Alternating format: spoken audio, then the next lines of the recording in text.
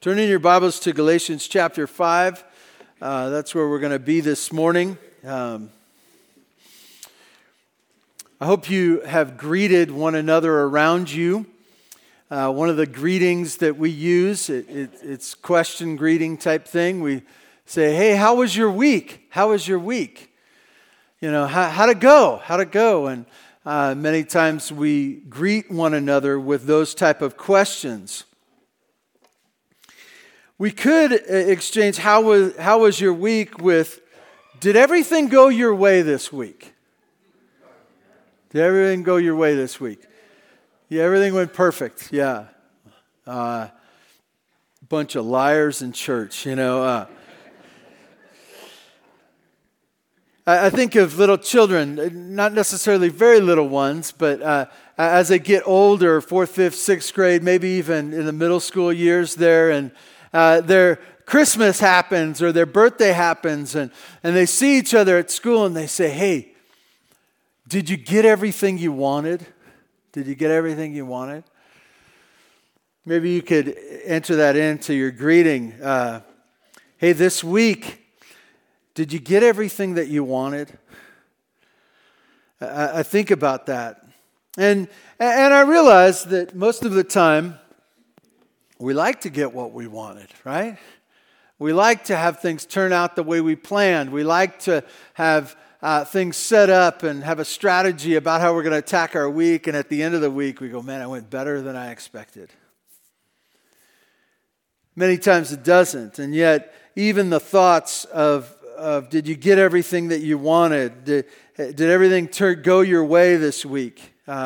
Reveals our desire. We wouldn't say it that way, but that we would love to be at the center and be the most important one of what's going on in life. It is all well when I am king and I get what I want. Or for you ladies here, when you're queen and everyone bows to the queen. Today we're going to look at a passage and in the midst of our study in the book of Galatians that talks about freedom in Christ. Freedom in Christ. And what I want to talk about today, what God's Word wants to show us, what God wants to speak into our minds through the Apostle Paul to the church at Galatia is, what do we do with freedom in Christ? What is it for? And how will it change the purpose and the agenda for our weeks and our days? If you'd stand in honor of God's Word, I'd like to read to you from Galatians chapter 5, and we're going to look at 3 verses today, verses 13 through 15. And God's Word says this, for you were called to freedom, brothers, only do not use your freedom as an opportunity for the flesh, but through love serve one another. For the whole law is fulfilled in one word. You shall love your neighbor as yourself. But if you bite and devour one another, watch out that you are not consumed by one another. God, we ask your blessing on your word. We ask that you would help us to clarify in our own minds and hearts what it is to walk with you, what it is to be a Christian, what it is to be free because of Christ. God, we thank you in Jesus' name. Amen. You may be seated. A little bit of background. The book of Galatians is written to tackle kind of the issue of circumcision, but not just the issue of circumcision. It's the issue of all the laws and rules and regulations that the Jews had. And as you think about that, you think about these Gentiles, these non-Jews. They heard the gospel of Jesus from the Apostle Paul and the others that traveled with him. And they responded to the gospel. They knew that they were sinners. What do sinners do before they come to know Christ? They just do sinful things. Do you remember what you were doing before you came to know Christ? And, we could have a great time talking about all the sins that we committed prior to Christ. And what they were hearing, what the reason this book was written, why Paul wrote this, why God prompted Paul through the Holy Spirit to write this, is so that they would know the true gospel, they would know what to do after. And when I say the true gospel, I want to tell you, he was attacking the false teachers. And why is it important to attack false teachers? Think about that right now. Why is it important to call a false teacher a false teacher? I don't know. Why is it important to not let a fake doctor do surgery on you? Why? Because they don't know what they're doing. And when somebody cuts on you, you better make sure that you're not the first one, right? And you better make sure that they weren't a D student, right? You know? You want to know what they're doing. You want to know that they know what they're doing. And if they don't know what they're doing, they should be rejected and you shouldn't listen to them. And in the same way, a false teacher, when it comes to the issue of your soul, when it comes to the issue of your life and as you walk with Christ, if you're following a false teacher, you're following his own footsteps on the highway to hell, if you were. And I want you to get this. This was a big deal. And as you read the book of Galatians, you realize that Paul's screaming at him. He's screaming at him. He's skipping over the general niceties and greetings and this and that, and he's getting right to it. And he's speaking to them maybe the harshest way he has spoke to anyone in the New Testament. And it's because there's false teachers. And what were they doing? Well, the false teachers were trying to add to the gospel message, to say that you're only saved if you accept the gospel and the issue at hand was circumcision plus all the other things, right? And circumcision is the one that they bring up over and over again. Paul brings up over and over again as he speaks to the Galatian Christians. The question he's trying to clarify, are you free because of Christ? Are you free from your sins because of Christ? Or are you free because of Christ and because you're circumcised? Or you're free because of Christ and because you give the tenth, or because you got baptized, or because you go to Bear Valley Church. Or Bear Valley Church isn't in the book of Galatians, but you know what I'm talking. Or maybe it was for you that there was some camp you went to, or there was some youth group you were a part of, or Vacation Bible. It's the gospel plus anything else. That was the false teaching that he was getting after. That's why Paul wrote the book of Galatians, and that's why it's such an important piece to us understanding what the true gospel is. I've said it before, even today, that I believe the reason the book of Galatians was written was because they came to know Christ, and many of you have this same testimony. You were adults. You were living your sinful life, your without Christ life, and that was involved in whatever sins that were included in your life. And then you came to know Christ, and you woke up the next morning and you said, so what do I do now? I know that life has changed, but what do I do now? How do I live now? I used to know how to live. I just did whatever I wanted. I woke up every day and I chose and went after anything that I wanted to go after. But what do I do now? And this is what the Galatian church was trying to figure out. This is what Paul was instructing them about. How do we live the day after? Today, as we look at this section of Galatians, and I really see this as a turning point in the book, that he is going to give concrete answers or answer to how do we live the day after. So we get to verse 13. And I would say it this way: freedom to love and serve one another. Freedom to love and serve one another. If you look at verse 13, it says this: for you were called to freedom.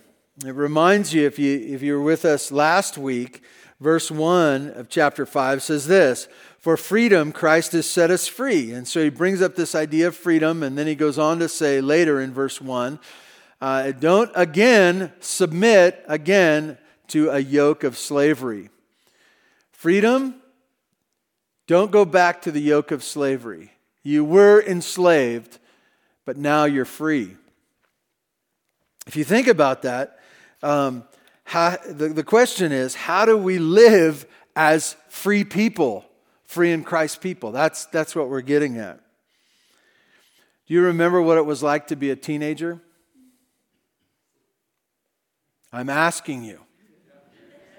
Some of you are thinking about it and you go, that was a long time ago. Yeah, that was a long time ago.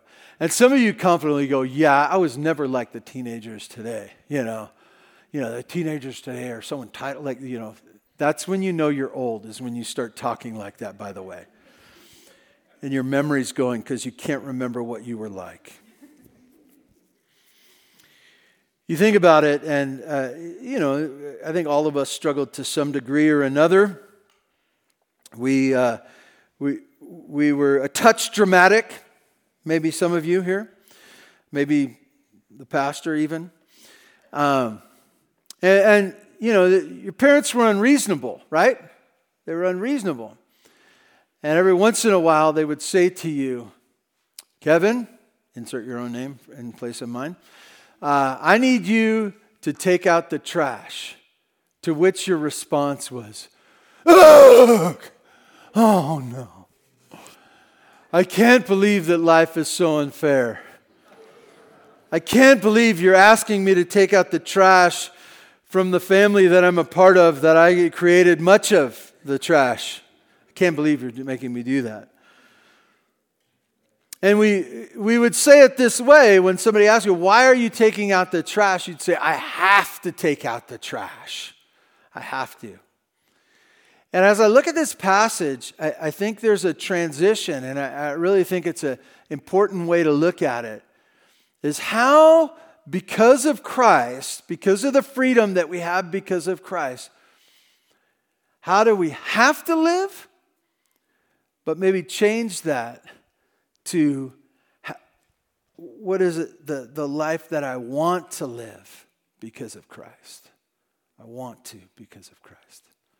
Because of what Christ has done for me, what do I want to do? How do I want to fill my days?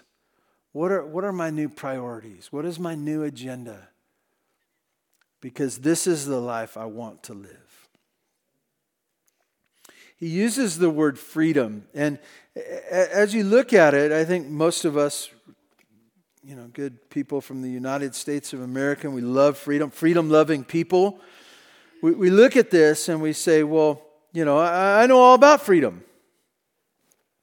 Verse 13 says this, for you were called to freedom. That word called brings up the issue of God. Now, most of us, when we talk about our testimony, we would say, this is the day I chose God. This is the day I chose God. I responded to Him.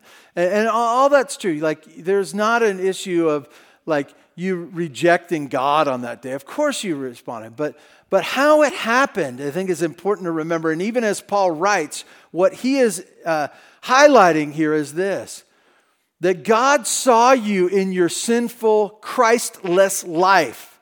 He saw you there. He saw you flailing. He saw you trying. Not very hard, but He saw you trying. He saw you failing. He saw you sinning.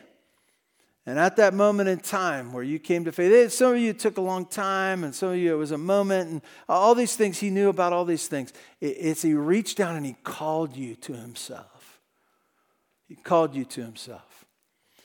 And in this passage He uses, and I would say in verse 1 as well, He says, not just called you to the gospel or called you to Himself or called you to salvation, but called you to freedom. Called you to freedom. Which highlights the place you were in before freedom. What was? Slavery, right? That's where you were. And that's where everyone was, apart from Jesus. Apart from the work of God in your life to calling you. Apart from Christ doing what you could not do for yourself. We receive freedom, but having been enslaved, both Jew and Gentile now have freedom. And I say Jew and Gentile. The Galatians were mostly Gentiles, but the false teachers were Jews that were coming in. And as we look at this, we realize this. Those are kind of two different forms of slavery, aren't they? The slavery to a list of things that you have to do, and if you don't do them, you're not right with God. If you missed one, or if something, you're not right with God. And the Gentiles, what did they fill their days with? Just whatever they wanted to do, just themselves. And so they were stuck in their sin that way, and the Jews, apart from Christ, were stuck in their sins of lists and laws and things to do. Two different forms of slavery. And he says, freedom. This is, now what you have is freedom. Which brings us to, what do you do with freedom? You can picture yourself, and we live in a place where we have a gate, we're not locked up for the most part, right? We're inside the gate here. But we also have, right outside the gate, we have a prison. And if you can picture yourself as an inmate, maybe having been in there a long time, so much of your life, that's all you know, that's all you remember. And finally, you've served your time, and there's they're getting you ready, and you get outside, and you're outside in the great city of Tehachapi, and you ask the question, what do I do now? I'm free.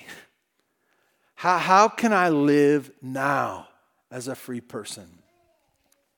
Paul brings up two paths, and one saying, don't do this, but the other one, this is what you should do. The first one is this. He says, for you are called to freedom, brothers. He's talking about the family relationship of the family of God. And I really think, I want you to say, this is fleshed out. Your salvation is fleshed out in a church. It is. If Bear Valley isn't your church, find a church. Go there every week. Go there twice a week, 3 times, right? Bring back an attendance card to me, just so you know. It's exactly not. But have a thirst for it. Have a want to, right? Because you used to be outside the family of God. Now you're inside the family of God. Meet with them, right? Enjoy the family. This is the place where God has you. He says, he talks to these, he's saying, freedom, brothers, freedom. That's why you were called. Middle of verse 13. Only do not use your newfound freedom, the freedom that you have because of Christ, as an opportunity for the flesh. When he speaks of the flesh, he's talking about sinful self-will. He's talking about where you used to be, right? I think most people who look back on their testimony, they know who they were apart from Christ. And it was characterized by certain things. Sometimes it's a particular sin. I was lost in drunkenness, or I had alcohol, I was addicted. I was addicted to it. And we like to say addicted because we don't like to say sin. But anyways, it's this picture. I was stuck there. Maybe it was drug abuse. Or maybe it was just self-effort and proud, and you were always bragging and trying to be the best, and were just concerned about yourself. There's all kinds of different sins, but you knew who you were apart from that. And what happens? That was the yoke of slavery. Christ comes, and what does he give you? Freedom. He says, so don't use that freedom that Christ took your place, paid the price, right? Don't use that freedom. For what? So that you can go back to fleshly living. Don't go back. Don't go back. I'm looking for the words to eloquently say this, right?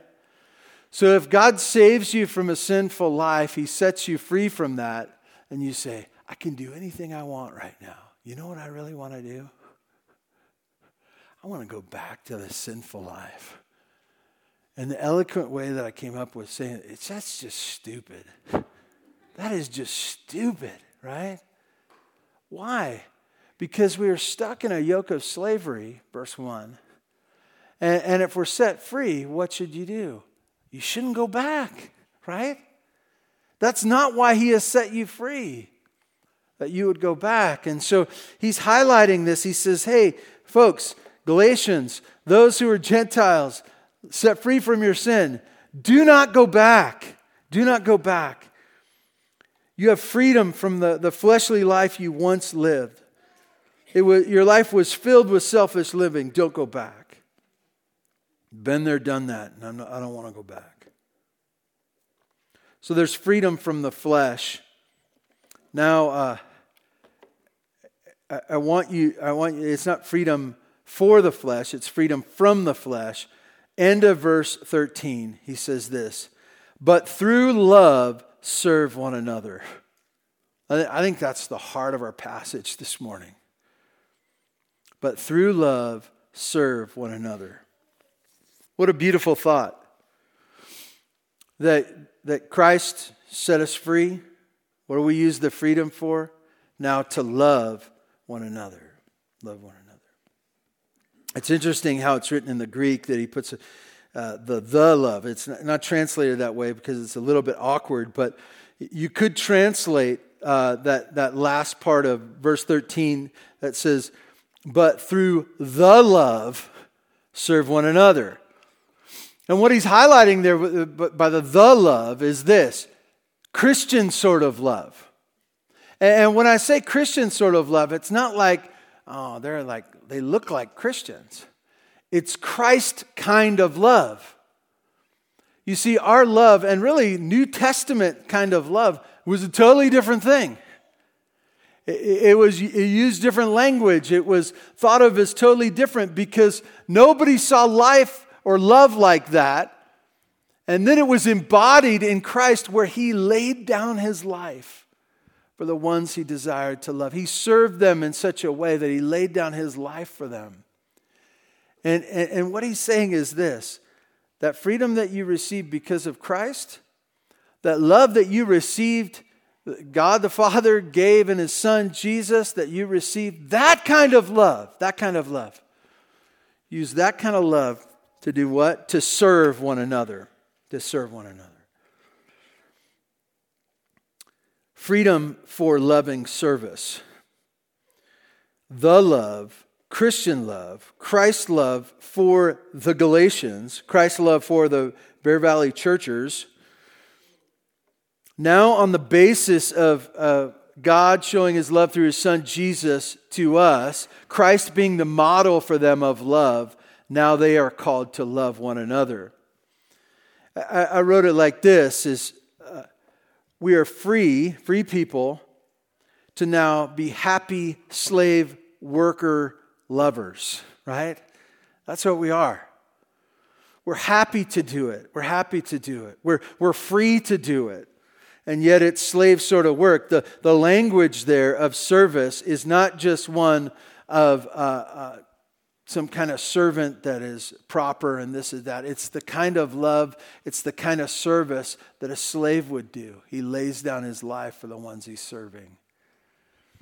This is the picture and the call to us is that because we are loved by God, we respond in love for him by doing what?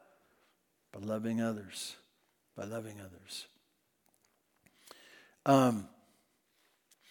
I'll just stop here because I think it's really highlighted throughout the passage. We'll come back to it. But what did the false teachers say? How do you live the day after?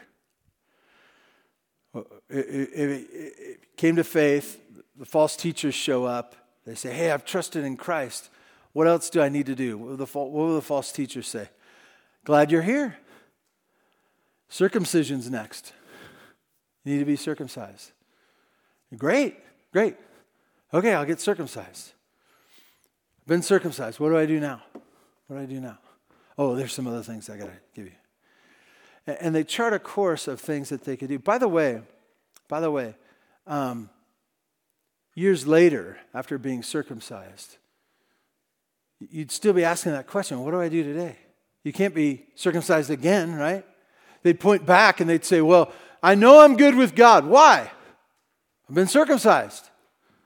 I went to that one sacrifice. Remember that lamb died? I did that. I paid for it. They're checking off a list. And what is replacing that? What is the new free life replacing all this list with? Love one another.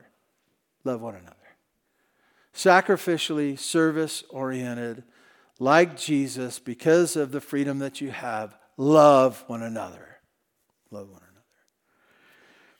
And so we become free, happy slave workers that love others. And our freedom is freedom to love and serve one another. Which brings us to verse 14. What love looks like.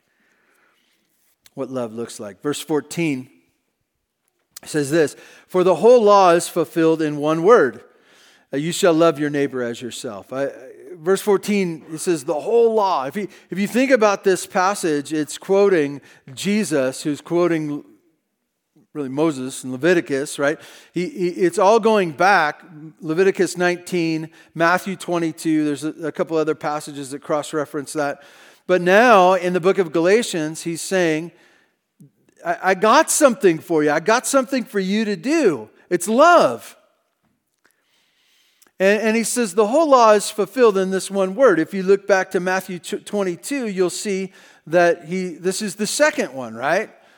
You're supposed to love God. And the second one is this, and these two together embody all of it, is what? It's to love your neighbor as yourself.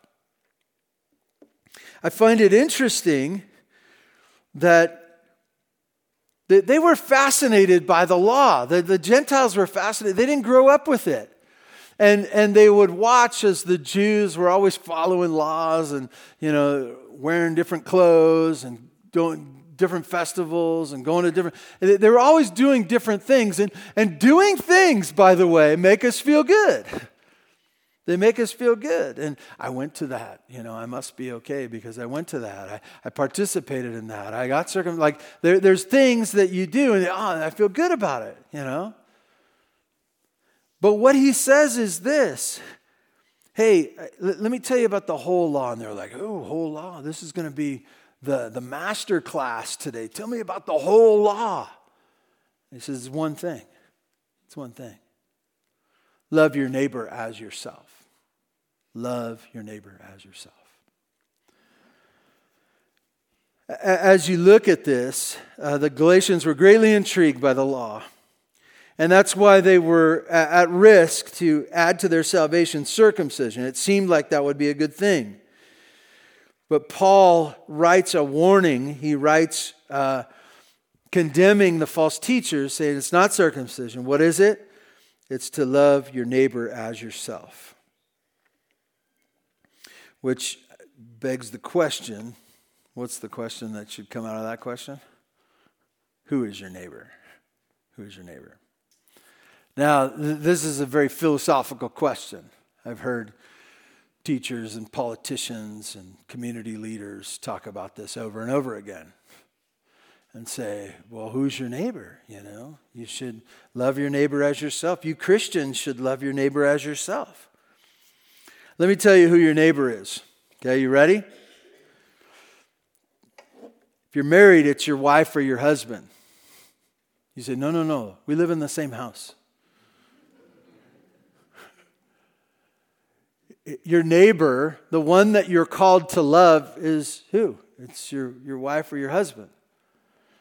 I want to warn you about this. Sometimes we like to think of these things as somewhat philosophical and like there's a duty to do this. And we go, who am I supposed to love? I'm supposed to love my neighbor. Get out of my way, wife. Get out of my way, husband. I need to go do what God wants me to do. I'm going to go find some neighbor to love. I want to tell you, the people in your life, your husband or your wife, and it's going to go from here, right? Some of you know where this is going. Husband, wife, that's who you're supposed to love. Who else? Your kids and your grandkids. Kids and your grandkids. Those little brats that are in your home. They wreck your stuff.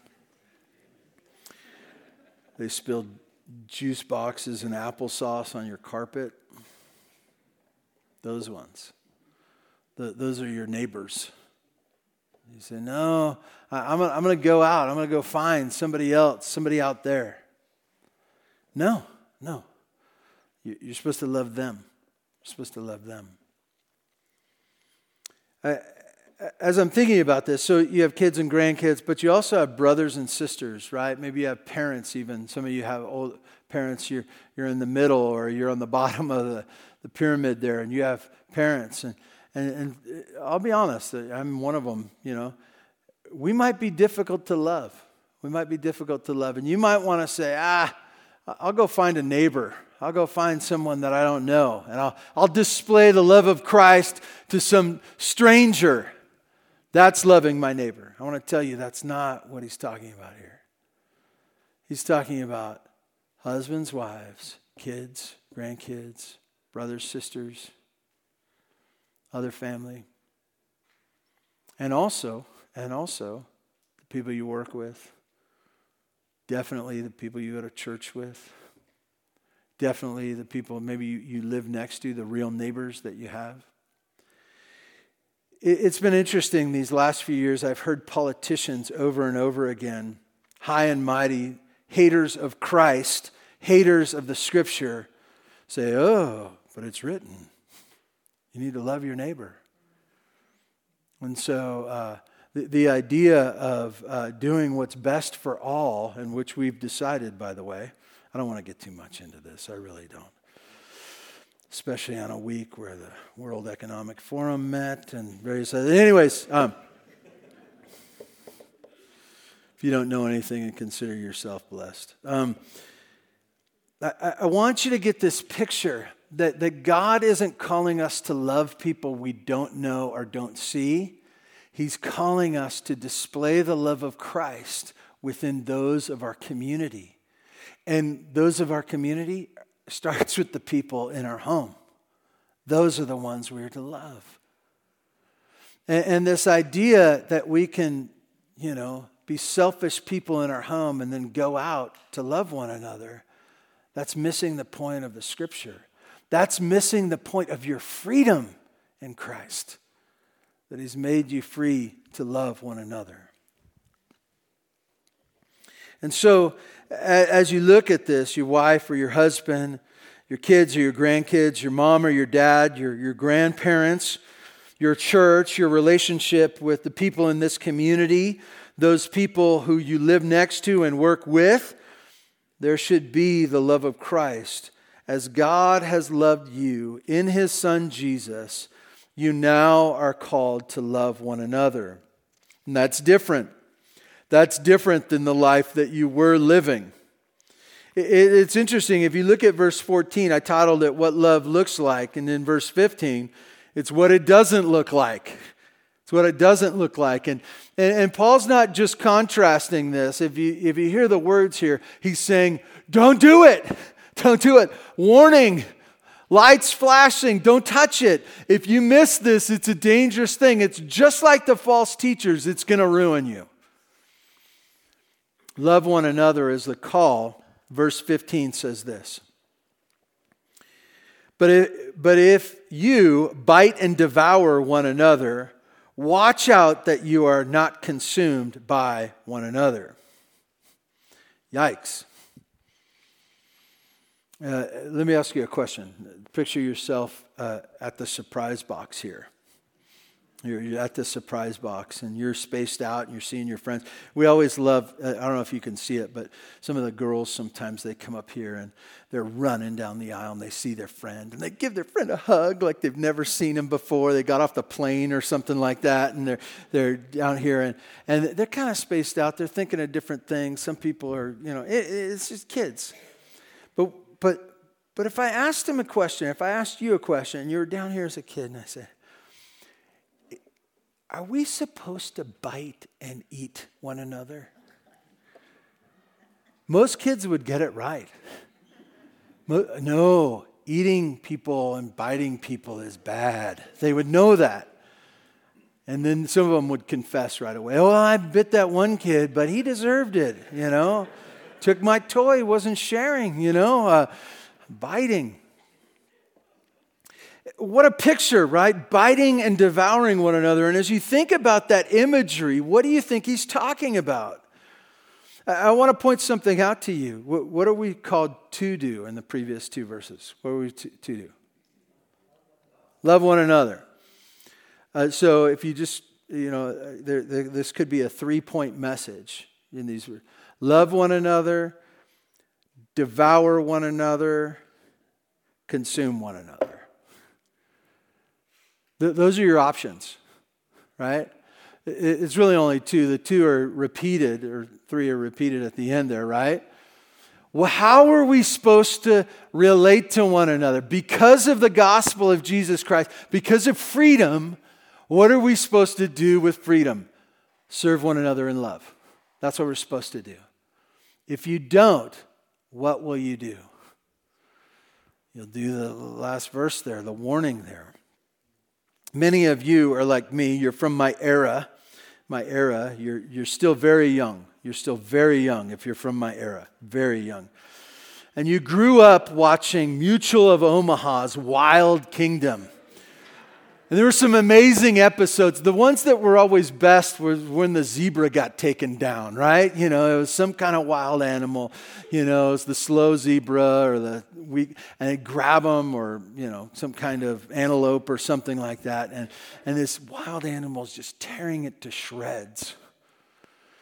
And you realize that, you know, and it's this life lesson, right? That, you know, sometimes that's why they do it out in the wild, you know, and there's all these lessons, and that's how they eat, and they got to eat, and it's part of the food chain and everything like that. And that's not very comforting to a kid, by the way. That if there's someone bigger, stronger, faster, and with bigger teeth, eventually you're going to get eaten. And that's the picture here. He says this, he goes, if you don't do it my way, if you're not free in Christ, if you don't use your freedom to serve one another, what will you do? You'll go back to selfishness, and what will happen? You'll be left to be like wild animals killing one another. And I want to tell you, that's in families, that's in marriages, that's with siblings, that's with churches. That's what happens if we don't serve one another and use our freedom to do what God wants us to do. We bite and devour one another. I'm reminded, you know, I've watched some of my animals, some of my chickens peck at one another and even kill one another. And I look at that and I go, that doesn't seem right. This doesn't seem right. It's not right. It's not right. But left to not have Christ, that's what it looks like. It's survival of the fittest. And what's so interesting about survival of the fittest is this. If I'm stronger than you, what happens? You don't make it. And so if I find somebody else, there's the math problem again. Am I stronger than you? I am. So I take you out, and I take you out, and I take you out. What happens eventually? Somebody's stronger than me. In time,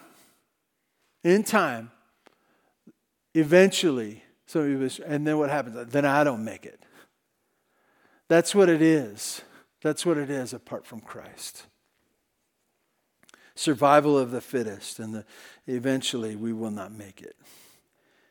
And so I need to ask you right now, just as we're thinking through this, in regards to community, in regards to the people that God has put you in neighbor relationship with, what is your relationship with others? What is your not what list you're doing, not things accomplishments that you're trying to accomplish. Christians many times are trying to, you know, they look like a Christian. Well, what do Christians look like? I don't know, just the way they dress. They dress modestly, or they look frumpy, or they definitely, you know, don't worry about their appearance. You know, there's these things, or maybe you say, well, what does a Christian look like? And I said this in the first service, and people scolded me, so I'm going to say it again. I'm a quick learner. Sometimes you go, well, a Christian is a Republican. Of course. And some of you are going, yeah. You know, you didn't want to say amen because I warned you about it. But like, you think about that and you say, well, a Christian is known by their politics, and they're known by the way they look. Maybe they're tidy people too. You know, cleanliness is next to godliness, right? They have a really clean car on the inside, you know. Or maybe it's they're organized, or maybe it's, I don't know what it is. Maybe it's even the words they don't say, you know, which helps if you're quiet, right? You know, if they don't know what you're saying or thinking, it's just in your head. But But what I want you to get at from this passage is this, is the freedom is not to do a list of things. What is the freedom for? It's to serve one another. I want to ask you, what is your relationship with others? As you think about your brothers and sisters in Christ, as you think about your husband and wife relationship, as you think about your relationship to your kids or your parents or your coworkers, are you that person? Are you that person? You know, that you have the hall monitor badge or something like that. And you say, oh, you ran too fast. You shouldn't say that. You failed again. You struck out. Why'd you strike out? I would have hit the ball. Why didn't you hit the ball? You should have done it my way. You might look at their work and their attempts and tries and failings, and you say, oh, I just wanted to tell you, you missed a spot. You missed a spot. And I feel like I should point that out to you because you probably didn't think bad of yourself as much as you should have. And I'm an instrument of God right now to come and point out to you. And I'm using my freedom in Christ to point out where you have failed. Do you think God needs you in that role at all? Is he going to use you in your marriage that way? Oh, that's making for a good marriage, right? Right? I'm sure your kids will be very blessed if they see you as one who's just pointing out where they fail over and over and over again. Parents, I want to tell you generationally, sometimes we struggle. Why? Because we're saying, you're stupid, you're stupid. You're like there's back and forth. And what are we called to do? What is our freedom for? To love one another. Listen to this. Here we go. I want to give you 3 questions as we close our time. The first one is this. Are you free because of Christ? Are you free because of Christ? I want to say it maybe longer. Are you totally free because of Christ? Are you permanently free? Are you totally permanently free because of Christ? Are you totally permanently free because of Christ and Christ alone? A Christ alone. Are you free? Because if you're not, that's the only question that matters this morning. And I want to tell you, if you're not free, let's talk afterwards. I'd love to. Because that's all that matters for you. Are you free because of Christ? Second question. If you're free because of Christ, what are you using your freedom in Christ for? What are you doing with the days that God has given you? And then lastly, do you love those around you? Do you love them? With the love, right? What is the love? It's that Christian kind of love. Not like to put on bumper stickers and stuff like that. It's the Christian kind of love that Christ did when he went to the cross. The kind of love he loved you with. God so loved the world that he gave his only begotten Son. Whoever believes would not perish, but have eternal life. God, we thank you. We thank you for loving us first. We thank you for freedom. Thank you for the gospel, the one and only gospel. We thank you that the gospel is all that we need. Thank you that you have saved us from the yoke of slavery. Thank you for giving us freedom. Thank you for allowing us to follow you. Thank you for love that we can share. God, do your work in your church, I pray, in Jesus' name. Amen. God bless you, church. Have a great week. Lord willing, we'll see you next week.